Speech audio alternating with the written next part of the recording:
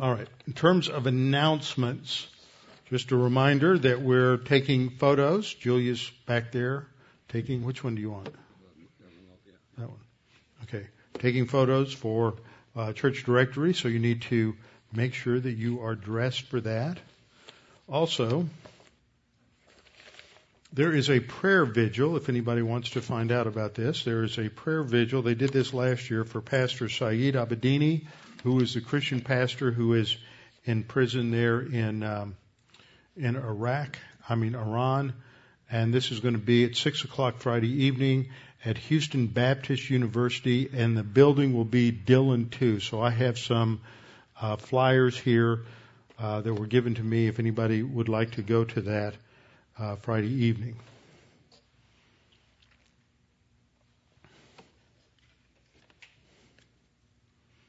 I think that's probably also Good News Club. Great news. Good news on the Good News Club today. Yeah, I heard that went very well. This year we're doing it at Westwood Elementary, which is over off of Hammerly near Springwoods High School. So it's a completely different kind of group. It's only third grade students and doing real well. And if anybody's interested in helping, although I think right now they have a lot of helpers, but you always need to have 2 or 3 in reserve in case people get sick or break a leg or whatever. Remember, or go to Israel. Remember today, Happy New Year, everybody. It's Rosh Hashanah. Rosh Hashanah started at sundown. Shana Tova. That's the Hebrew greeting for Happy New Year. I think that's just about it. And Mike McCoskey is going to be here on October 19th and the picnic on the 18th. How shall a young man cleanse his way? By taking heed thereto according to thy word. Thy word have I hid in my heart, that I might not sin against thee. Thy word is a lamp unto my feet and a light unto my path. Jesus prayed to the Father, sanctify them in truth. Thy word is truth. For the grass withers and the flower fades, but the word of our God shall stand forever. Before we get started, we'll have a few moments of silent prayer and make sure you're ready in fellowship, enjoying your fellowship with God, or if not, recovering fellowship so we can abide in Christ and walk by the Spirit. And then I will open in prayer. Let's pray.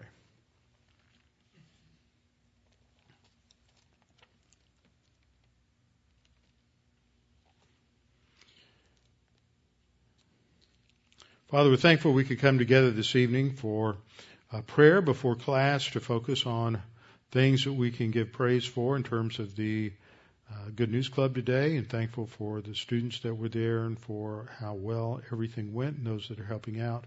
Father, we're thankful for the DM2 conference this last week, and we pray that would really impact people and challenge people to be prepared and open to teaching and helping out in different areas. And Father, we continue to pray also for Chafer Seminary and for George Meisinger. Pray for those from this congregation, either locally or beyond, like Matt Hagemeyer and John Williamson, who are seminary students. Pray for them and their courses and their studies. And Father, we continue to pray for us that we might be responsive to the challenges of your word. We pray this in Christ's name. Amen. Okay, we've got a couple of questions that came in. One came in at the end last week, and I'm going to answer it in the course of what I'm teaching tonight, and that had to do with the identity of the Antichrist in terms of his Roman identity. And then there were a couple of other questions that I'm really surprised no one has asked these other questions. I've asked them many times when I've been studying and don't have really good answers for some of them, but they're questions that I think have occurred to everybody, but just nobody comes right out and asks those questions. And they have to do with Daniel's 70th week. So we're going to do a little review of that and kind of flip through some slides very rapidly just to come back and understand. Again, I think it's good review to go through the whole scenario on that chronology. It's one of the most remarkable prophecies in Scripture. And it's one I cover every now and then, but every now and then I find people saying, well, you just need to go over that one more time. I'm just not quite got that one point. Now, there's some of you who may be very familiar with Numbers, move through that pretty rapidly. But those of us for whom arithmetic is sort of a curse, part of the curse on the earth, we have to go through this a little more often. So we're looking at the tribulation.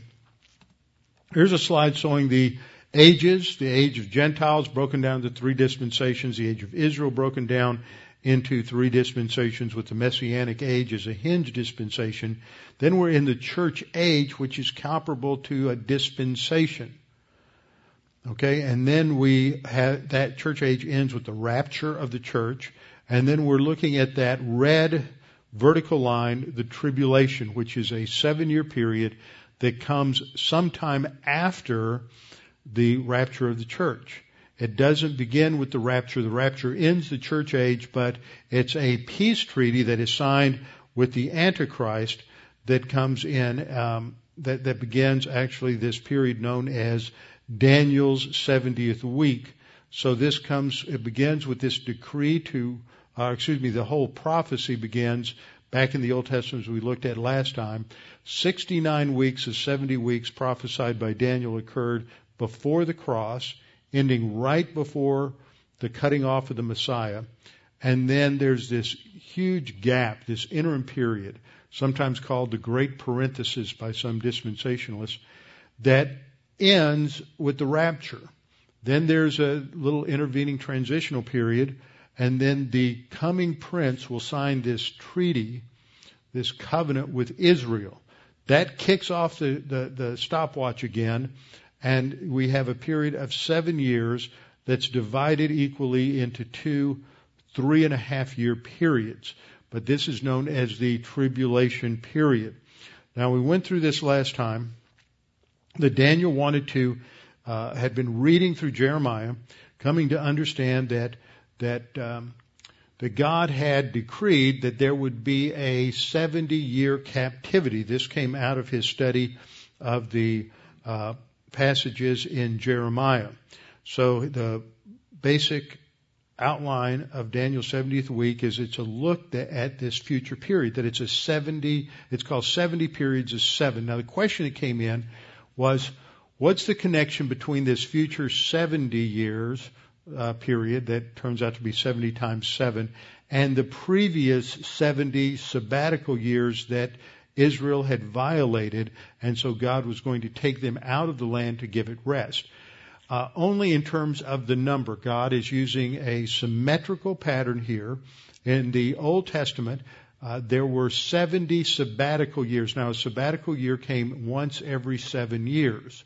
So if they were going to be removed from the land for 70 years to give them rest for each of those 70 sabbatical years that they had been disobedient, 70 times 7 equals 490. Today, yesterday, forever. So that framework simply becomes a pattern for the future. It's not related to sabbatical years that were violated. Okay? It's just the numbers the same.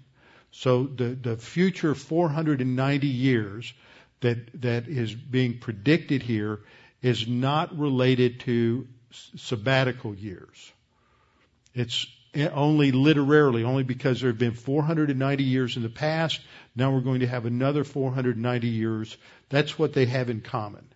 It's not, the text doesn't say there's 490 years for you and your people, and that's related to the sabbatical year, the year of Jubilee, or anything like that. It's just the number's the same. That's the only connection.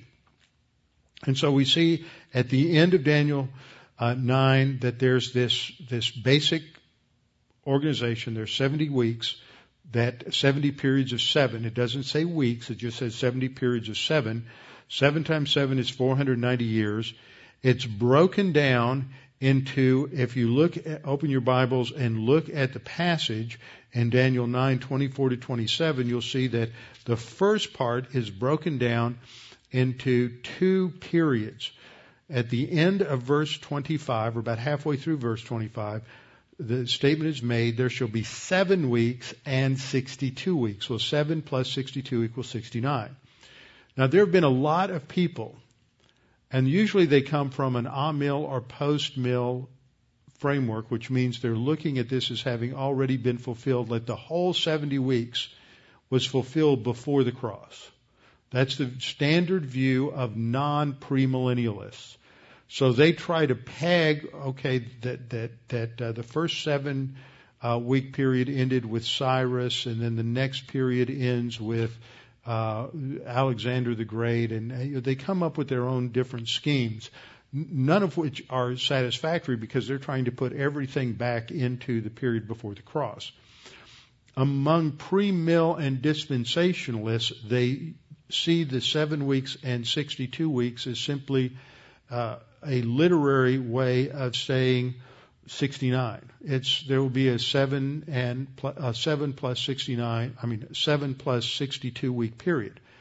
There's nothing historically to look at in terms of what happens if they return to the land. If the decree is in 444, what happens 49 years later? 49 years later is roughly somewhere around 395, 396. What happened then? Well, we don't know of anything significant that happened then. There's never been anybody who's come up with anything satisfactorily other than perhaps indicating that it's during that first period of 49 years that Israel really consolidates in their position in their return from the land, and then that's followed by the remaining years. But even that seems a little forced. It's like, well, we're trying to make this work into something, and there's nothing there. That's a question I've always waited for people to ask me. I don't know the answer, and I've read and read on this, and nobody else seems to know the answer. So we have the basic text. Let me just kind of skip through these slides, and let me find a forward slide because I don't want to go through the entire thing all over again. Here's the background. As I was mentioning earlier, we'll look at this slide again, that you have in the previous time period, 490 years, which was covered by the 70 times 7 sabbatical years. It's still, because it's 490 years, this was a slide, I think this originally came from Randy Price. This is a slide that indicates 490 years is, of course, going to have 70 sabbatical years, because that's how the math works out. But the text never makes an emphasis out of that. There are going to be these periods of years, so that's a little bit confusing. The basis for the 70 years is Jeremiah 25, 11, and 12, as well as Jeremiah 29:10. And this is what Daniel read when he realizes, as he counted on his fingers and toes, that they have arrived in the time period where it's time for the Lord to bring his people back to the land. So the text clearly says there are going to be 6 things accomplished at the end, and all of these are accomplished with regard to Israel. That's what comes across as very clear in the text, that the 70 weeks are determined for you and your people and your holy city to do these things. Some people ask the question, well, because it looks, when it says finish the transgression, make an end of sin, atone for iniquity, that looks like what was accomplished at the cross at the first advent. What's the problem with that? The problem with that is that the 70 weeks are determined, not the first 69 weeks are determined to accomplish these things. Those 3 things were accomplished at the end of the 69th week. After the 69th week was when Jesus was crucified. But this is the 70 weeks, the full 490-year period is necessary to bring this to a conclusion. So it's not talking about what was accomplished by Jesus on the cross. It's talking about dealing experientially with Israel's sin, their idolatry, and their rebellion against God, and their rejection of the Messiah. So the last 3 all make it clear that they're all fulfilled only at the end when the Messiah returns, when everlasting righteousness is brought in, when he brings in his kingdom. It completes the fulfillment of prophecy related to the coming of the kingdom. This is when all of the unconditional covenants from the Old Testament are brought into effect. The Abrahamic covenant is fully realized. The new covenant is fully realized. The Davidic covenant is fully realized. And the land covenant is fully realized. They're not realized until then. in spite of the fact, one of the catchwords you'll hear people talk about today in a lot of non-dispensational circles, and sometimes in progressive dispensationalism, is a term called realized eschatology. Now, eschatology has to do with future things. But some of those future things, if you believe what they believe, that we're in some form of the kingdom now, then we're realizing some of those prophetic things in a shadow form today. Or we're realizing them in a partial form today, and already here, but not quite fully. We'll talk about that when we get into the millennial section again. But this is not an already not yet view. It's clear that we're not there yet, and none of this comes in until the kingdom fully arrives with Jesus. So, skipping ahead, I want to move through some of the slides I brought up last time. Let's go to our first good chart. There's this decree to restore. This is stated in Daniel 9:25. So you are to know and discern that from the issuing of a decree to restore, that, as we looked at last time, there are 4 different decrees issued by Persian rulers related to Israel, but there's only one that fits the bill, because the text says, from the issuing of a decree to restore and rebuild Jerusalem, not to return to Jerusalem. That was the decree of Cyrus to send Ezra back. It was a decree that you can return to Israel. It's a decree to restore and rebuild Jerusalem. And then the last phrase of that verse says, it will be built again, referring to Jerusalem, with plaza and moat. Now, those 2 terms are important. The plaza was the marketplace. So it's going to have a rebuilt economy, and the moat has to do with the defense of the city. So it's a rebuilding of the walls. It's not just a rebuilding and resettlement in the land. It is a rebuilding of it so that the economy is flourishing and it has its defenses in place. That a decree to that end doesn't occur until 444 BC, when Artaxerxes gives that to his cupbearer Nehemiah to take it back to the land. So this can be dated to March the 5th, 444 BC, and stated scripturally in Nehemiah 2, 1 through 3. So we have this initial period broken down in the text in verse 26. After 62 weeks, or the 7 weeks and 62 weeks are first mentioned in Daniel 9:25. And then after that second period, the 62 weeks, after that the Messiah is cut off. So this is really important, because the text is saying that there's a gap here. After you come to the conclusion of that 62nd week, the stopwatch stops. After that, so there's a pause. After that, the Messiah is cut off. The other thing that has to happen is that the temple is going to be destroyed. There's and that destruction of the temple and the destruction of the city, which is in the second line in verse 26, the people of the prince who is to come will destroy the city. So 2 things have to happen between the 69th week and the 70th week. And they are: the Messiah is cut off, Jesus is crucified, and the city is destroyed, and that occurred a little over 35 years later. So the fact that it says after the 69th week indicates a break in the action, because the 70th week doesn't start until verse 27. And he, that is the prince who is to come, will make a firm covenant with the many for 1 week. That's what starts that last week. So it's really clear that there's a gap here. Jesus has his triumphal entry on March the 30th of AD 33, and that is exactly in fulfillment. 70 times 7 is 490 years.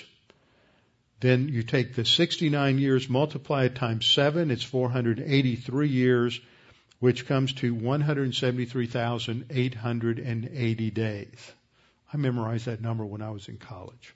I was so impressed with this. I love teaching this. This is one of those great prophecies in the Scripture that gives us such great confidence in the accuracy of the Bible.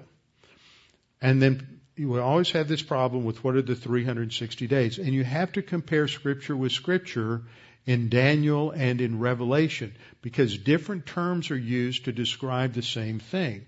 It's called a half a week in Daniel 9:27. And then in Daniel 7:25, 12:7, Revelation 12:14, it's described as a time times, that would be 2, and a half a time. Still comes out to 3.5. It's described in Revelation 12:6 and 11:3. Notice that over here you have Revelation 12:4, 14, and Revelation 12:6. These are in the same context. So this time period is equivalent to 1,260 days according to these two verses, and this phrase is used in these other two verses, and then Revelation 11:3 also mentions the 1,260 days.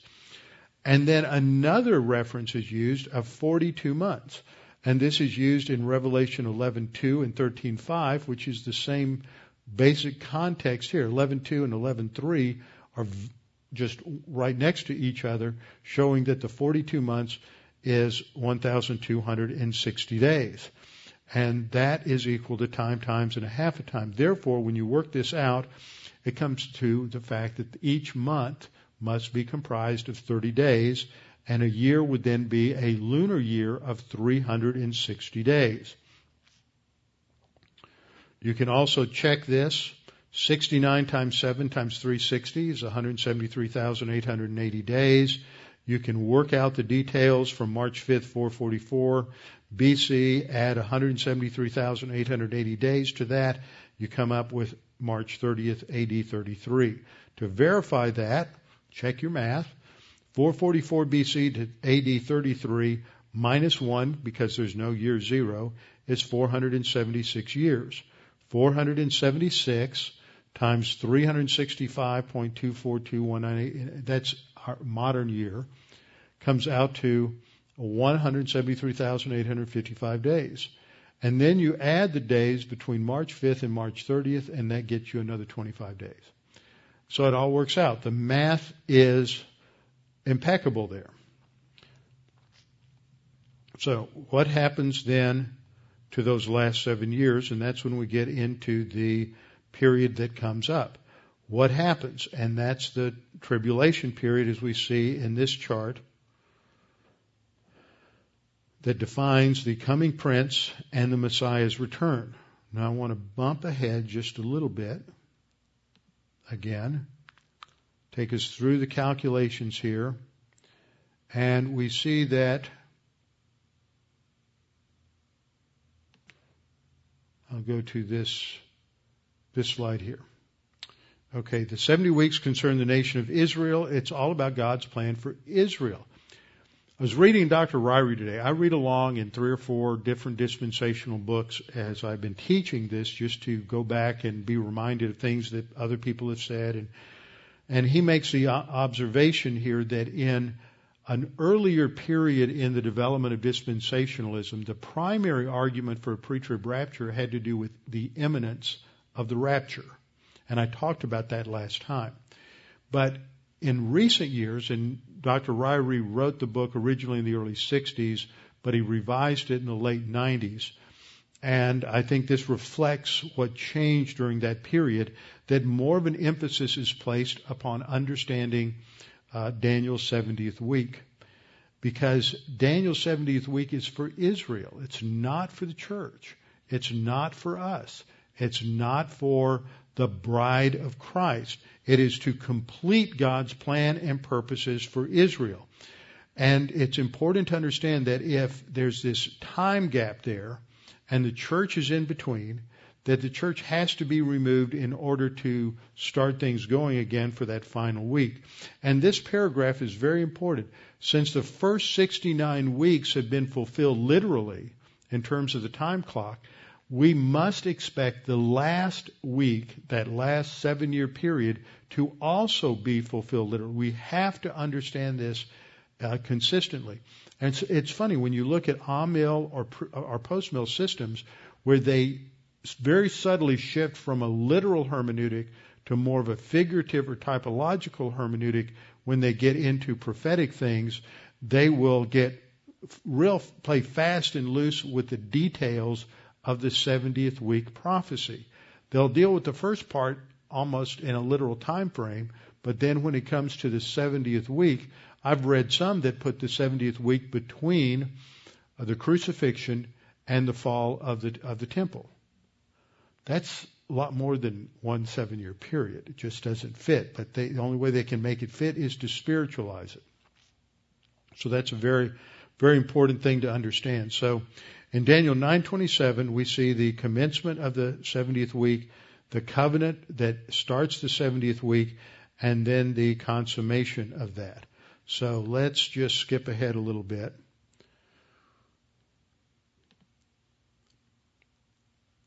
And we will come to our slide here on key tribulation events. So this fits over the book of Revelation.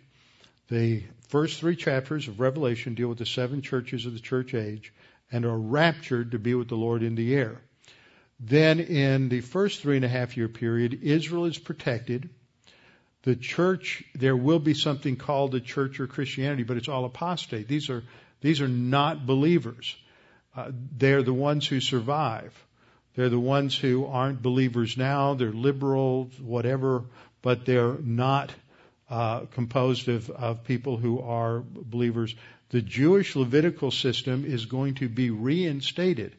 They're going to start to rebuild the temple if there's not something already there before the rapture. It could start before the rapture. It may not. Right now we have a little problem. It's called the Dome of the Rock that is sitting on top of the Temple Mount. Right, the rock is considered by Jewish tradition as well as Islamic tradition to be the foundation stone. This is where the Garden of Eden was located. And this is the place where Abraham brought Isaac to sacrifice him. And this is the rock that was in the Holy of Holies on which the Ark of the Covenant sat. They understand that continuity in Scripture. And so all that is necessary in order for the temple, future temple, which will be apostate, to be reestablished on the Temple Mount is for the Jews to fully control the Temple Mount. They gained military control of it in 1967, and then Moshe Dayan gave control back to the Islamic committee, the Waqf, in order to control it. And so every time Jews go up there, if they're seen praying or anything like that, the Arabs riot because that's their typical response to anything. And that's the status quo. Since the last Intifada, no non-Muslims have been allowed to go into the Dome of the Rock. So anybody who's been to Israel since 2001 has not been allowed to go into the Dome of the Rock unless you're Muslim. But all that somehow will be wiped out, whether it's in a war or an earthquake. We have no idea. But I'll get back to this in just a minute. But that's the issue there. The temple will be there. It doesn't have to be a fully built and completed temple by the time of the abomination of desolation. It can be a mobile home, sort of like the tabernacle was a mobile home. It just has to be sanctified by a resurrected priesthood, and sacrifices need to start being offered again. And so this is what the Bible predicts will happen, that there will be a return to these sacrifices. Daniel 9:27 says, he will make a firm covenant, that's the Antichrist, the prince who is to come, will make a firm covenant with the many for 1 week. That's referring to Israel. But in the middle of the week, he will put a stop to sacrifice and grain offering. That means that there has to be, by the midpoint of the tribulation at least, an ongoing day-to-day grain offering and sacrifice. And so, of course, we know that that's apostate because these sacrifices should have ended because Christ died on the cross. But this is a return to Judaism and a return to the law. So you'll have the Jewish Levitical system reinstated. And then halfway through the tribulation period, the Antichrist, who's so full of himself and all of his conquests, will have this huge statue erected of himself in the temple, and he will call upon all the people to worship him as God. And that's when it becomes very clear that Jesus' sign has come true, where he told the disciples that when you see this sign, those who are in Jerusalem are to flee into the hills. Those who are in Jerusalem and Judea are to flee into the hills. Notice he didn't say Jews that are all over the earth or any Christians who are all over the earth. He's talking specifically to those who are living in Jerusalem and Judea are to flee into the hills. And that starts the last half of the tribulation period. All of this is covered in the book of Revelation. The first two sets of judgments, the seal judgments and trumpet judgments, take place in the first half of the tribulation. And then the bowl judgments, the intensified period, takes place in the second half. And there will definitely be an overt worship of Satan and a worship of the Antichrist. And I think demonism will run rampant during that period. And demons, as well as elect angels, will be visible to human beings as history is brought to a close. So, as we got started in Daniel's 70th week last time, I think I've answered the questions related to that. There's still one question. I don't know if any other questions have come in, but there's still one question about the identity of the Antichrist I'll get to eventually as we go through this.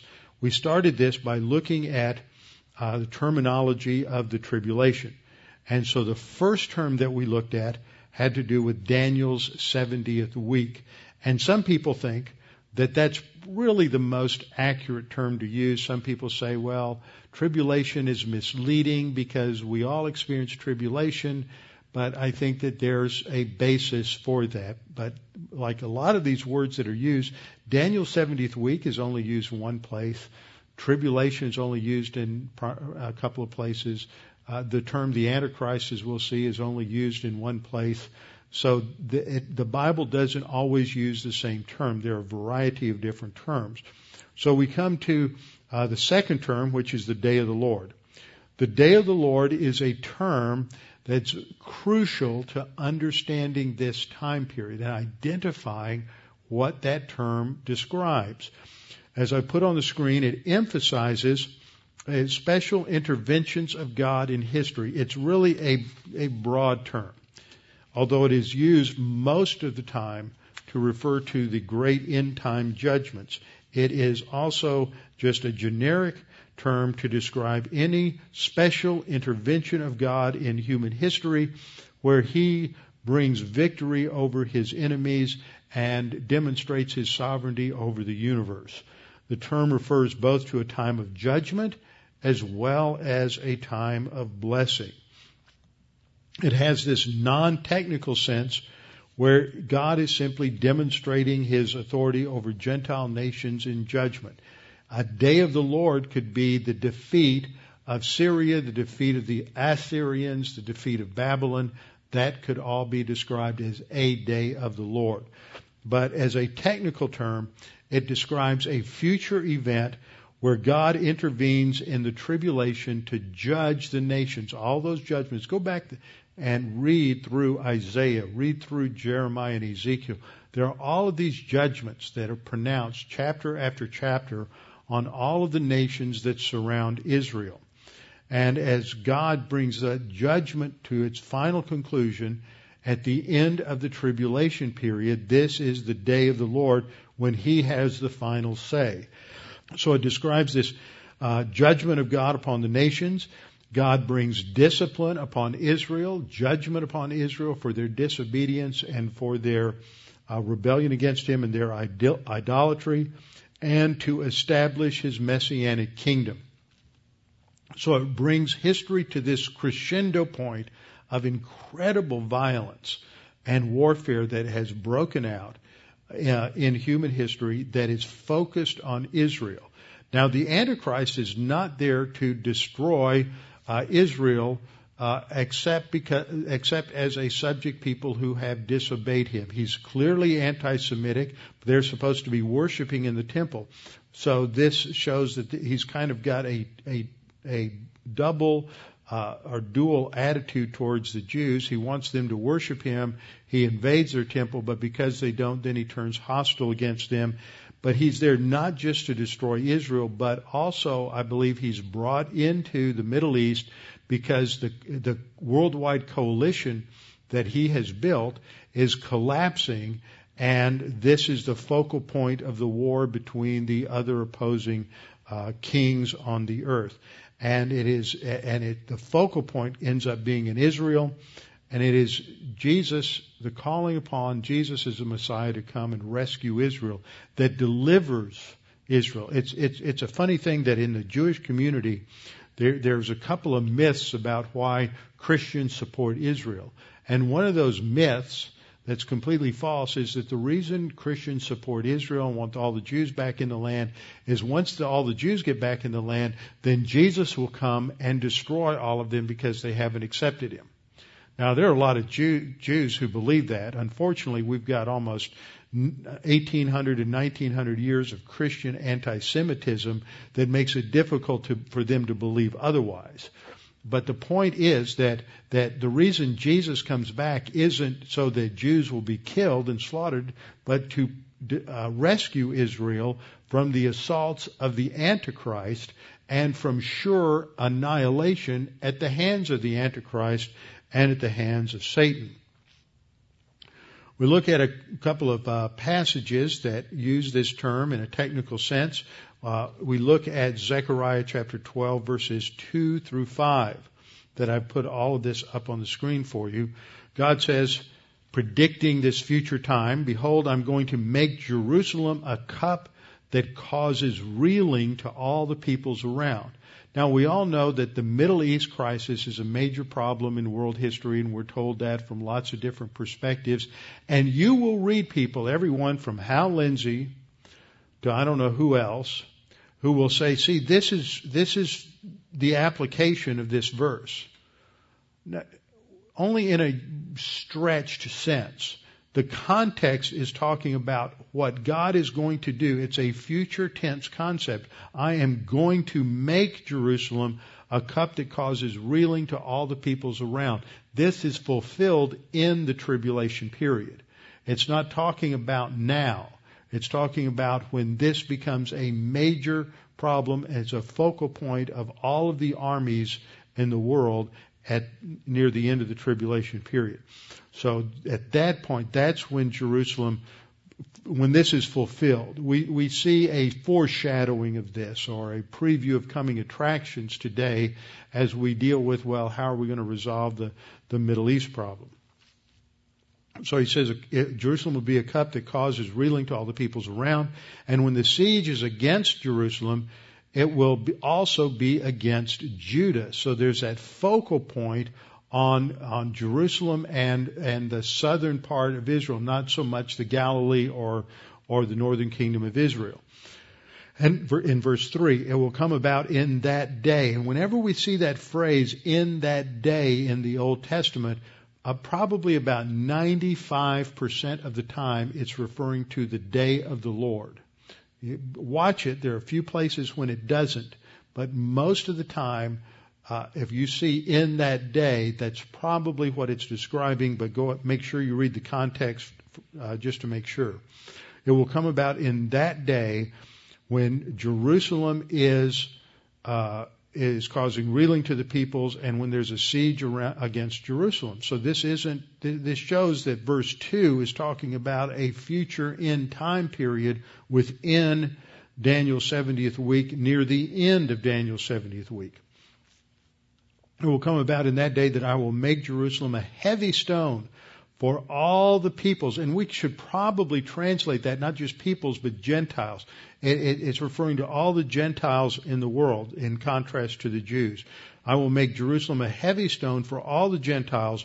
All who lift it will be severely injured. Those who try to solve this problem are going to be hurt severely by it. And all the nations of the earth will be gathered against it. See, we're not anywhere like that right now. Not all the nations of the earth are gathered against Israel. Canada is very supportive of Israel. The United States is still pretty supportive of Israel. There's mixed support from other nations. There's a few other nations in the world that still support Israel. So Zechariah is depicting a time when all the nations of the earth are against it. The United States included, Canada included. This is within the tribulation period. There's no Christian influence whatsoever. And that day, declares the Lord in verse 4, I will strike every horse with bewilderment and his rider with madness. As destructive as it looks, God is still in control, and no matter what the plans of the Antichrist are to decimate Jerusalem and annihilate the Jewish people, God's going to stop him. That's the point of verse 4. I will watch over the house of Judah while I strike every horse of the peoples with blindness. So people always say, well, are they going to have horses then? And then you have people like Hal Lindsey who used his imagination and say, well, this was just, these writers didn't have terms to talk about, M60 tanks or whatever the latest tank is, or armored personnel carrier, any of those things. That's what they're describing. And as I pointed out in the Revelation series, at the sixth judgment, there's going to be this massive asteroid shower on the earth. This is about a year and a half into the tribulation that I believe is so massive it's going to take out the electrical grid. It's going to throw everybody back into a pre-20th century time frame in terms of technology. Electricity, water power, all of those things are going to be removed, and they're going to all the armies of the earth are going to have to go back to the time-tested technology of bows and arrows and spears. And, I mean, if you wipe out the electrical grid now, you can't fly any of the helicopters. You can't fly the F-16 jets. You don't have the computers to run all of these things. All of a sudden, everybody's back to throwing rocks at each other. So they'll be back on horses, and I think this is literal. Every horse will be struck with bewilderment, his rider with madness. God will watch over the house of Judah, and every horse of the peoples of the Gentiles will be struck with blindness. Then the clans of Judah will say in their hearts, a strong support for us are the inhabitants of Jerusalem through Yahweh of the armies. There's going to be this true, genuine revival as God delivers those in Jerusalem. Just imagine that, under siege, as they're thinking about all the times in their history when they've been under siege in Jerusalem and they're about to be overrun, and God destroys the army. And then they are going to cry out and recognize that He is their God. Some other passages that talk about the day of the Lord, Isaiah 13:6-9. Isaiah says, wail, for the day of the Lord is near. It will come as destruction from the Almighty, because God is ultimately in control. Therefore, all hands will fall limp and every man's heart will melt, and they will be terrified. Pains and anguish will take hold of them. They will writhe like a woman in labor. They will look at one another in astonishment, their faces aflame. Behold, the day of the Lord is coming, cruel with fury and burning anger, to make the land a desolation, and He will exterminate its sinners from it. That's in the context in Isaiah 13 of talking about the fall of Babylon, which takes place in the future. So it is described as a time of fury, burning anger, to make the land a desolation. And so there's a judgment of sinners at that time. Amos 5:18-20. Alas, you who are longing for the day of the Lord. See, just like today we have people say, oh, I wish the Lord would come back. They were saying, oh, I wish the day of the Lord would come and end all of this. You who are longing for the day of the Lord, for what purpose will the day of the Lord be to you? It will be darkness and not light. He says, you don't know what you're wishing for. You don't know what you hope for. This is going to be the most horrendous catastrophe you could possibly imagine. Worse than anything else ever to happen in human history. It will be darkness and not light. Is when a man flees from a lion and a bear meets him. So I love the graphics here. You're running away from a lion, and all of a sudden you run right into the arms of a bear. How could your day get any worse? Or you go home and you think, oh, I'm finally home and I'm safe and secure, and you lean up against the wall and a snake bites you. says you think that there's hope, and there's no hope. The day of the Lord is not a time of hope, it's a time of judgment. He says, will not the day of the Lord be darkness instead of light, even gloom, with no brightness in it at all? There's nothing positive about the day of the Lord in that judgment at all. It is something that is horrible. And then we come to Joel 2:28 and following. And this is what I always think of as a central passage on the day of the Lord, that the day of the Lord not only involves judgment on the earth, but it involves the things that are going to take place in among the stars in the heavens. The moon is going to be, the sun is going to be darkened and the moon is turned to blood. Guess what's coming up in another month? We're going to get another blood moon. Remember, there are two blood moons this year, one at Passover, one at Sukkot in October. Next year it'll repeat, one at Passover, one at Sukkot. And the reason you have these things that I pointed out in the study I did previously was because the Jewish calendar is built on full moons. So it's no circumstance, or it's no accident that these full moons occur on feast days. The calendar is built on a lunar calendar, so you expect that. But it's not just that there's a blood red moon. And of course, it's not always fully blood red, as we'll see in these passages. There are other things that go along with that. There's a series of events. The sun also is darkened. There are other things that go along with it. Joel 2:28 says, it will come about after this that I will pour out my Spirit on all mankind. So after this means after the events already described in relation to the end time judgments. After this, God says, I will pour out my Spirit on all mankind. This is the beginning of the fulfillment of the new covenant, which will be put into effect, of course, at the end of the tribulation period. Your sons and daughters will prophesy, your old men will dream dreams, and your young men will see visions. This is what was quoted by Peter in Acts chapter 2. The trouble is that none of these things were actually happened when on the day of Pentecost. Peter was just quoting it to say these are the kinds of things that happened by the Holy Spirit. What they saw on the day of Pentecost is similar, but it wasn't the same. Verse 29, even on the male and female servants I will pour out my Spirit in those days. That's a reference to the fulfillment of the new covenant.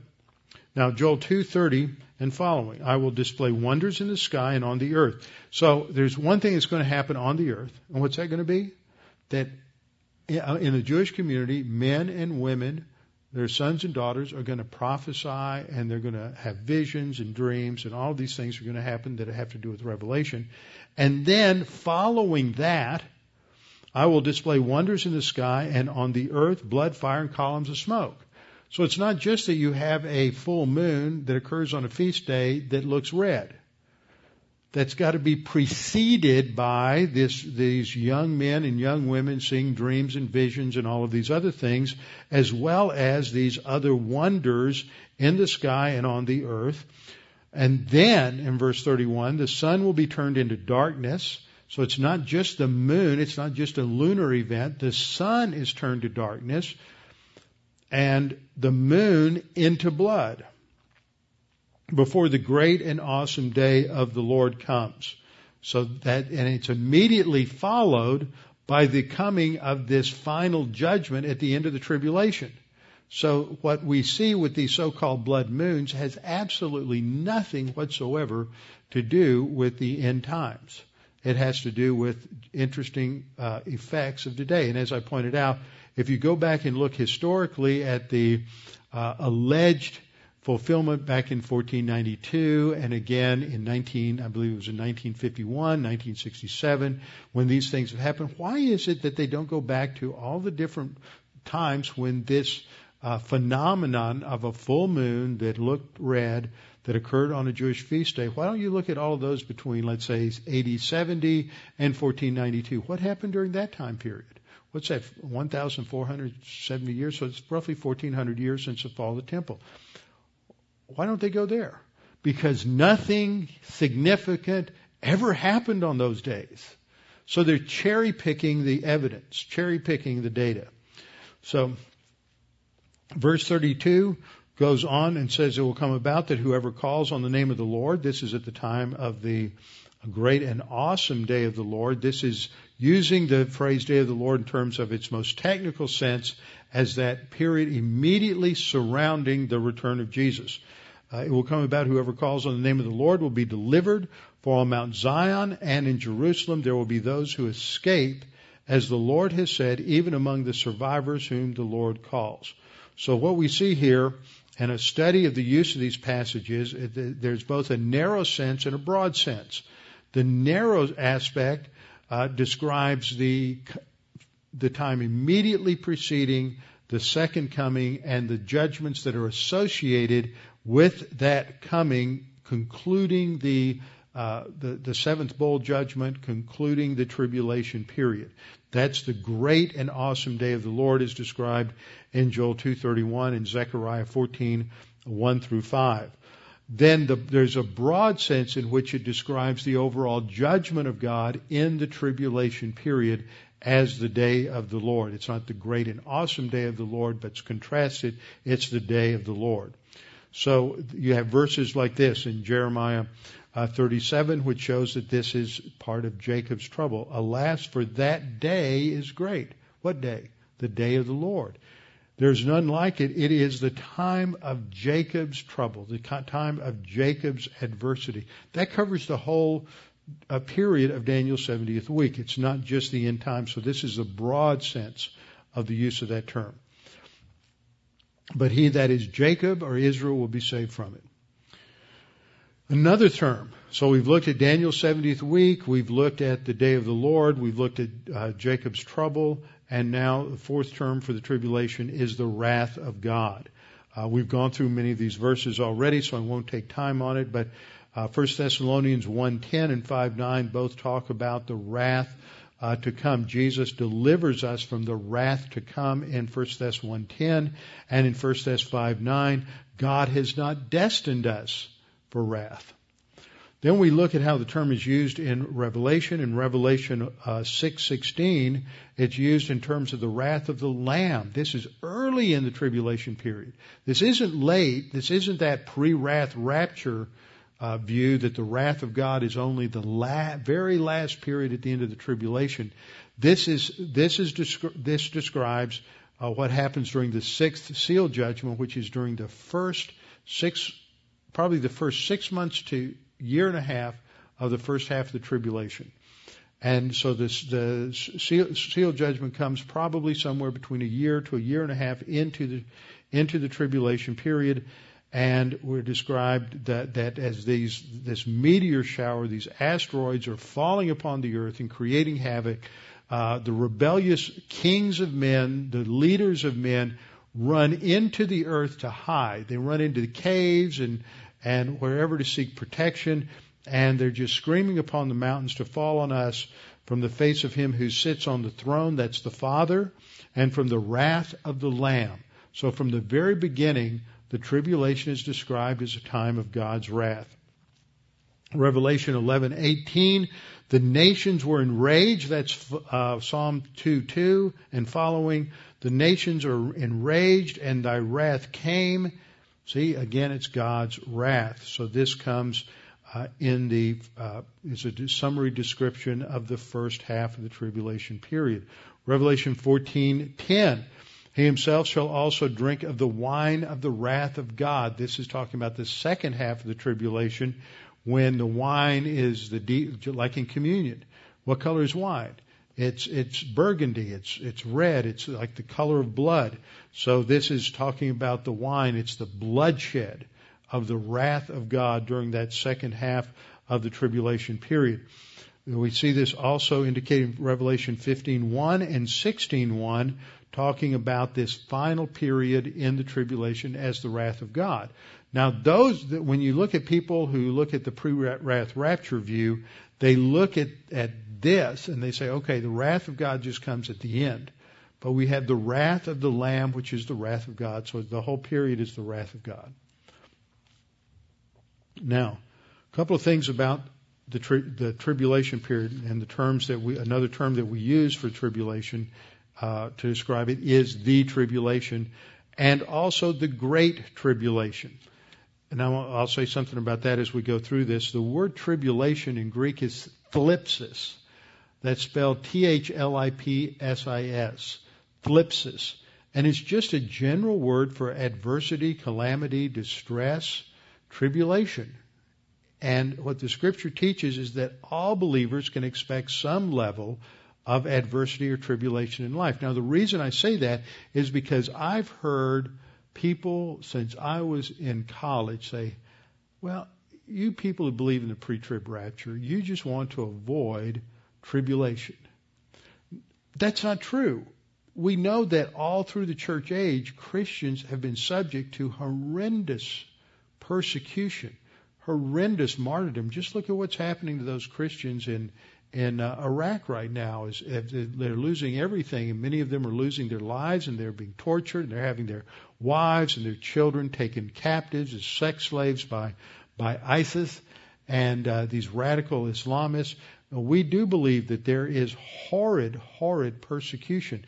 You think back to the period in American history during the colonies as we came into contact with the severely demonized Indian tribes, American Indian tribes. And I mean, you just read the accounts of how they fought each other, and you can't escape the conclusion that if they're not demonic, it's exactly how we would picture the demonic. They were involved in all manner of shamanism and witchcraft, and it's just phenomenal, the extreme violence that occurred.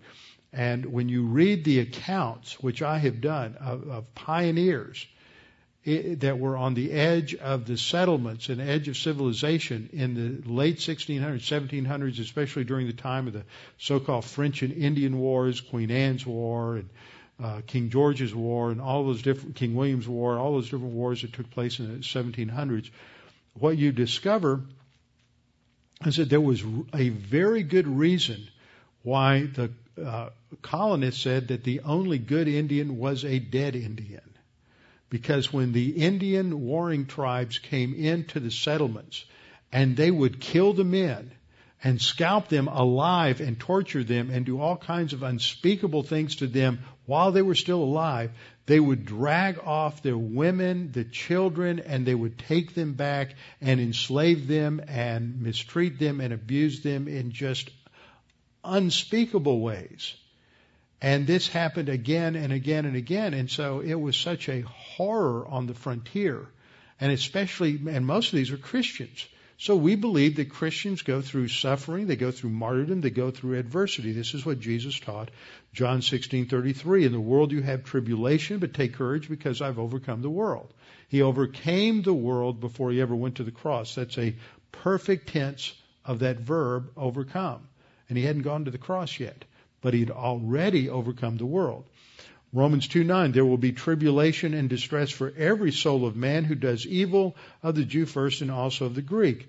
Romans 5:3, not only this, but we also exalt, we as Christians also exalt in our tribulations, because we know that tribulation brings about perseverance. So yes, we believe that we go through tribulation, lowercase t.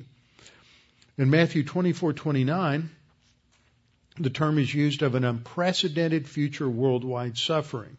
It refers to the entire term, or the entire period of Daniel's 70 weeks. Jesus said in Matthew 24:29, but immediately after the tribulation of those days.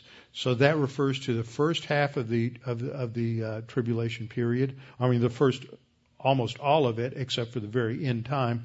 Immediately after the tribulation of those days, the sun will be darkened, the moon will not give its light, and the stars will fall from the sky, and the powers of the heavens will be shaken. Once again, this is one of those passages that talk about those blood moons and what happens in the signs in the moons. And when does it happen? It's clearly preceded by all of the other signs in Matthew chapter 24. It comes at the end of the tribulation period. Mark 13:19 is a parallel passage. It says, for those days will be a time of tribulation, such as has not been seen since the beginning of the creation which God created until now. So this is talking about the entire period of Daniel's 70th week. And then Mark 13:24 talks about at the very end. That's a parallel to Matthew 24:29. In Revelation 17:14, it uses the term Great Tribulation. Some dispensationalists take this as a technical term. The tribulation's the first half, the Great Tribulation's the second half. But I think it's not a technical term. In both passages, as you read them, it's simply talking about, it's using the term great as an adjective describing the intensity, the unique intensity of this period of adversity. And so the whole period is the Great Tribulation. In Matthew 24, Jesus uses the term when he talks about the second half because it's more intense than the first half. After the abomination of desolation, you will have great tribulation. It was bad before, it gets worse in the second half. When we look at the length of the tribulation, we'll just look at this slide. It's 7 years from the signing of that covenant with Israel until Jesus Christ returns at the second coming. Let me see what else. I have a couple of other things to say. Next time we'll get into this, talking about the key people in the tribulation. We need to get our program out and figure out who the players are and define them and come to understand them. Now, I was putting off a question all the way through this because I thought I'd actually make it to the Antichrist. The Antichrist is, just to answer that question that came up last time, let me pull up the slide I put together on this. It talks about the people of the prince who is to come. Here's a slide. The Antichrist will be the head of a confederation of Western powers during the tribulation. That immediately negates, the fact that it's Western, because he comes in from the East. He clearly has a headquarters in Babylon. I understand that. But there's a coalition. If the Antichrist is the coalition of the Middle East, then what do you do with Europe and what do you do with the Western Hemisphere? It's like that's virtually ignored in the scenarios of some of these people who want to promote the idea that it's a Muslim Antichrist, and I understand their arguments for that, but they don't really wash. Daniel 9:26 has the phrase, the people of the prince who is to come. The prince who is to come describes the Antichrist. Okay, so he's going to come in the future. The people are described as those who will destroy the temple. That's in 70 AD. Those people who destroyed the temple in 70 AD are the people of the prince who is to come, who comes 2,000 years later. Those people were the Roman army. They're comprised of many different peoples from all over the Roman Empire. They came from North Africa, which now is Muslim. They came from the Levant area, which is now Muslim. They came from Greece, which is not. They came from Rome. They came from Spain. They came possibly from other areas of Europe around what is now, used to be Yugoslavia, Serbia, Croatia, Macedon, those areas, all comprise this army. So the army is made up of this conglomerate of peoples that basically populated the Roman Empire. So in AD 70, the people were the Roman Imperial Army of Titus, composed of people from all over the empire, which would include North Africa and the Eastern Mediterranean area.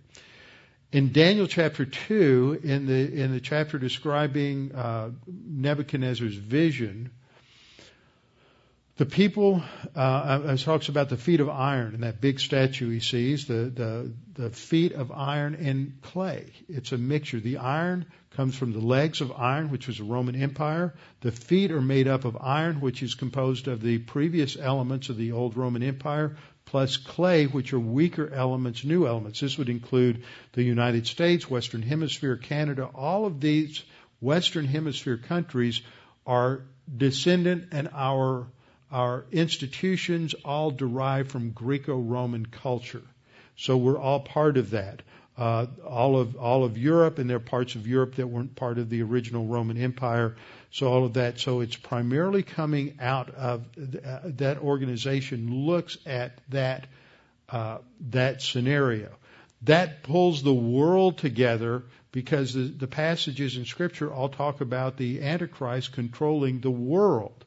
If you go along with the flow of these advocates of a Muslim Antichrist, you not only have the problem of the fact that this centralizes everything into a Middle Eastern scenario and ignores the rest of the world, but you have a problem with the Antichrist coming along and establishing a covenant with Israel that would, by every account, establish the rights of the Jewish people to build a temple, a functional temple on the Temple Mount.